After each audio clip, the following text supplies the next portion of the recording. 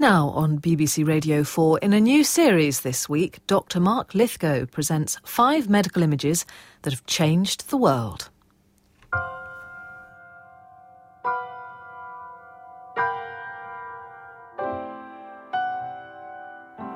I guess what I like about it is it looks so ghostly, this image in front of you. It's just this ghostly skeletal hand with kind of a mist around it. And then this big gold ring on the finger that looks enormous, but obviously wouldn't look that big with the flesh around it. You look at a normal hand, you see the skin. You look at this and you actually see what's inside the body. And what X-rays show us is we are all walking skeletons. It just looks like it's reaching out of some grave or something. It's so ghostly and just must have really blown people's minds at the time.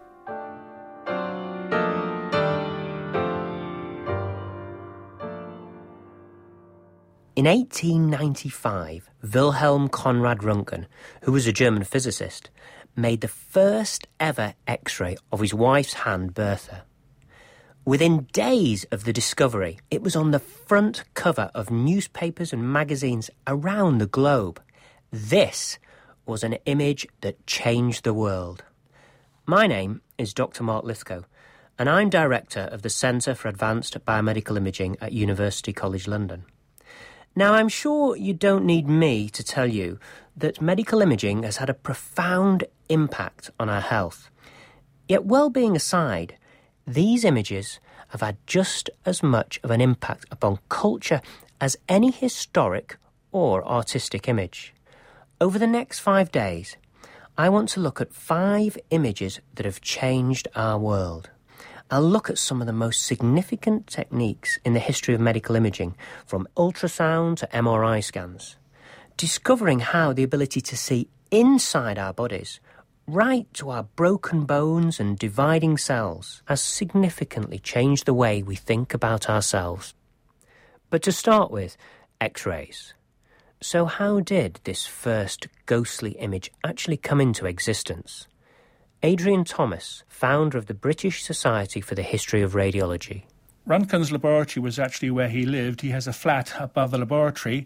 He went and found his wife, took her down to his laboratory, and then said, come, my dear, let me take your hand. It's not described how she imagined what would actually happen, but this iconic image was taken. It caused an immediate sensation. In fact, it can be charted quite exactly. It took 5 days. Tilly Tansey, Professor of the History of Modern Medical Sciences at University College London. Röntgen sent his paper to a medical journal to publish. They thought it was so astonishing, they didn't wait for the publication date. They published it immediately, and a newspaper found it and published it in 5 days' time. Why did it have such a profound impact? This is just a simple picture of the bones in someone's hand. Well, it's not a simple picture because no one had seen those in a living body before. Now, of course, yes, people were familiar with bones because of skeletons, but when Bertha Röntgen saw the image of her hand, that very first image, she actually said, I'm looking at my own death. Bones represented death. They had never been seen in a living body before. With this image, Röntgen had discovered a whole new way of seeing the invisible. Overnight, X-rays transformed the public's imagination. Everyone wanted to experience this new way of seeing. The public flocked to Bloomingdale's and Macy's department stores in New York City, where X-ray machines were installed and demonstrations were held. I've come to see Katie Maggs, Associate Curator of Medicine at the Science Museum, and we're looking at a very special bit of DIY kit. So what we have in front of us is one of the world's oldest X-ray sets still in existence. If you can imagine a rather sort of lovely coffee table with lots of crazy gadgets on top that you might find in an old chemistry class, and then next to it a lamp stand that holds the X-ray tube. I mean, it looks very different from an X-ray machine you'd see today within a hospital. It looks very much more like a piece of design furniture. Katie, I'm just amazed that this thing would actually work. I mean, it does look like something out of a sort of Frankenstein's laboratory, bringing something to life. But what's amazing about this kit was that, a matter of weeks after the first reports of Röntgen's discovery of X-rays, a father and son team, Russell and John Reynolds, put this equipment together. So if you can imagine, a 15-year-old and their father are doing cutting-edge science. I mean, it's all basically very essential sort of lab equipment that most physics labs would have or people could easily get hold of. I'm sure there's all the electronics magazines where you do put your own kits together for different, maybe sound recording equipment like you get today. Back then, this was the sort of cutting-edge physics equipment that you could put together in your own home. I can imagine you get this at home, you put it all together, you press the button, it takes the first X-ray, and then you're wanting to shove everything underneath it. You want to take a picture of, your foot, your arm, your friend's arm, the baby, the cat, the dog. Presumably, that's what people were doing. They were X-raying everything. Well, absolutely. I mean, they'd invite friends round and start, testing it and experimenting. I mean, after that, bit by bit, increasingly, the medical profession take hold of X-rays and eventually the profession of radiology develops. But, initially, very much in the early days, it was amateur experimenters sort of pioneering the technology. I think this is why I think some of the first images were not published in medical journals. They were published in the Journal of Photography, which really reinforces the fact that this was not something that drifted straight into the medical world. This became like the digital camera for us, that everybody could go out there, have a go, and it was felt as safe and fun. Which is terrifying when you think of actually, the hazardous nature of X-rays at the time. So people are getting high doses of X-rays, thinking it's an innocent kind of photography, when actually it's giving them really high doses of ionising radiation.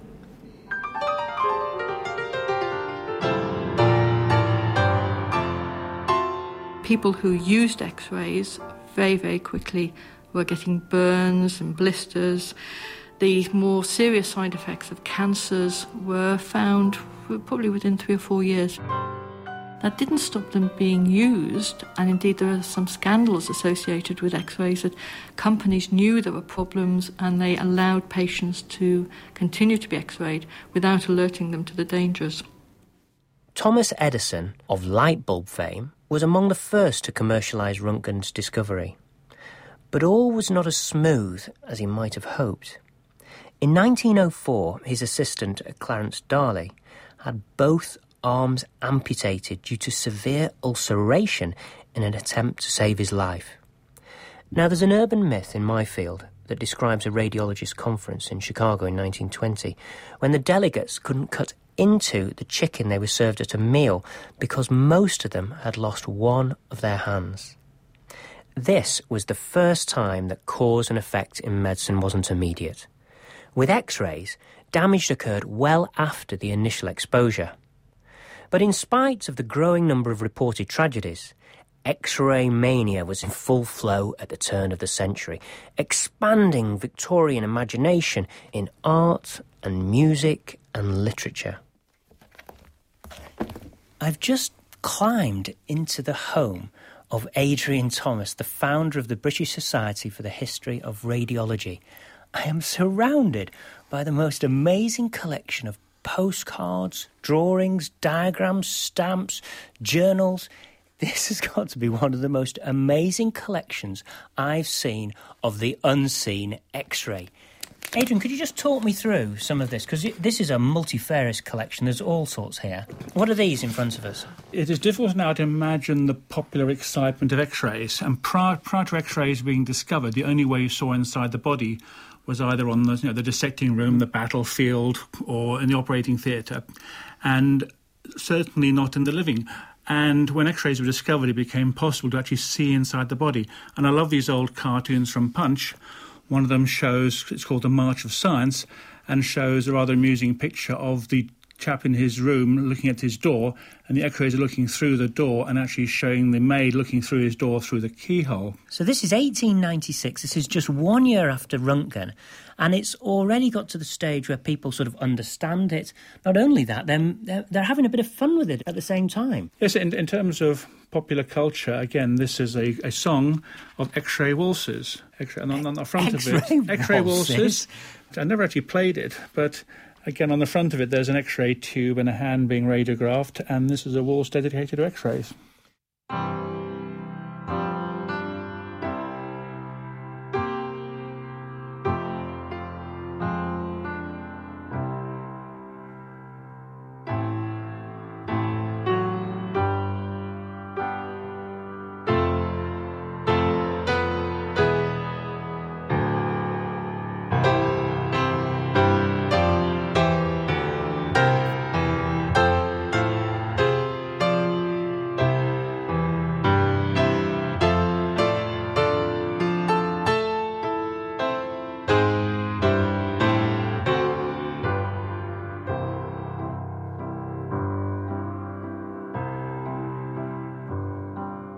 For a time, in the late 19th century, everybody wanted their own X-ray.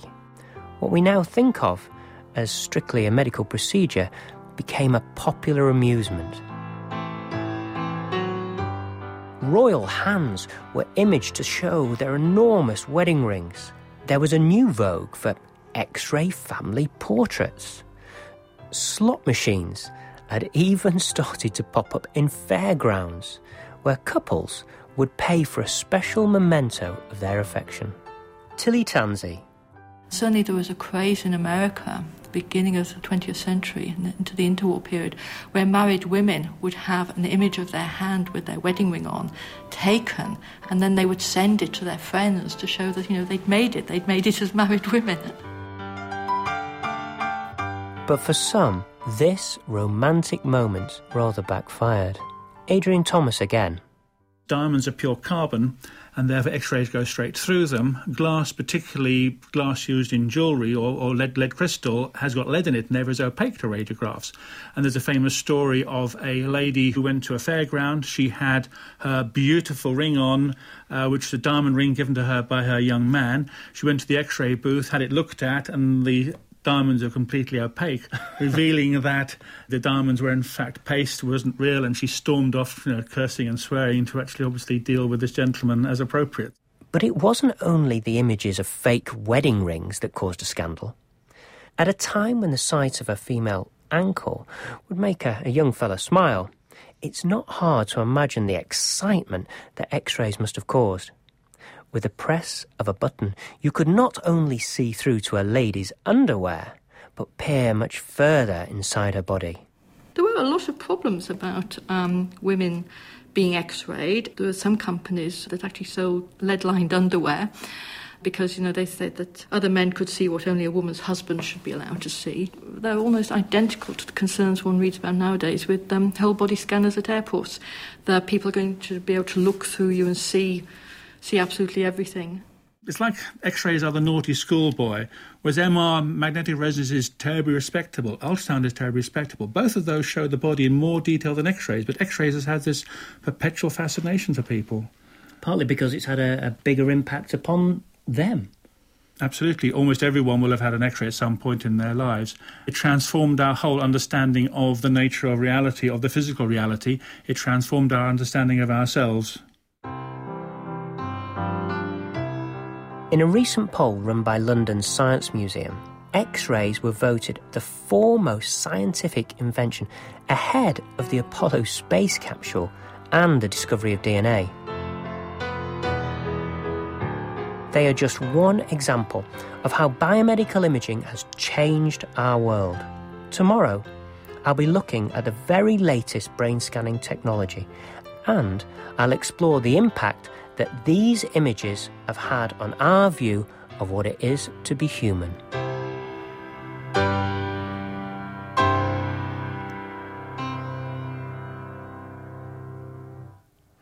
Images That Changed the World was presented by Mark Lithgow, with music performed by Morgan Clark-Ward. The producer was Michelle Martin. There are some provocative ideas about feeding the world in the food programme after the news. First, a look ahead to tomorrow morning on Radio 4. Here's Fergal Keane.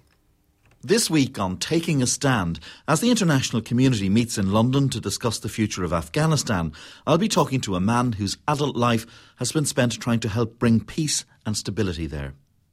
Michael Semple started out as an aid worker, later moving on to work for the United Nations and the European Union. But in 2007, he found himself expelled from Afghanistan on the orders of President Karzai's government. Michael Semple's mission to draw moderate Taliban members back into mainstream society led to him being accused of being a spy and a Taliban supporter. Join me, Fergal Keane, for Taking a Stand tomorrow morning at 9 o'clock, repeated at 9:30 in the evening.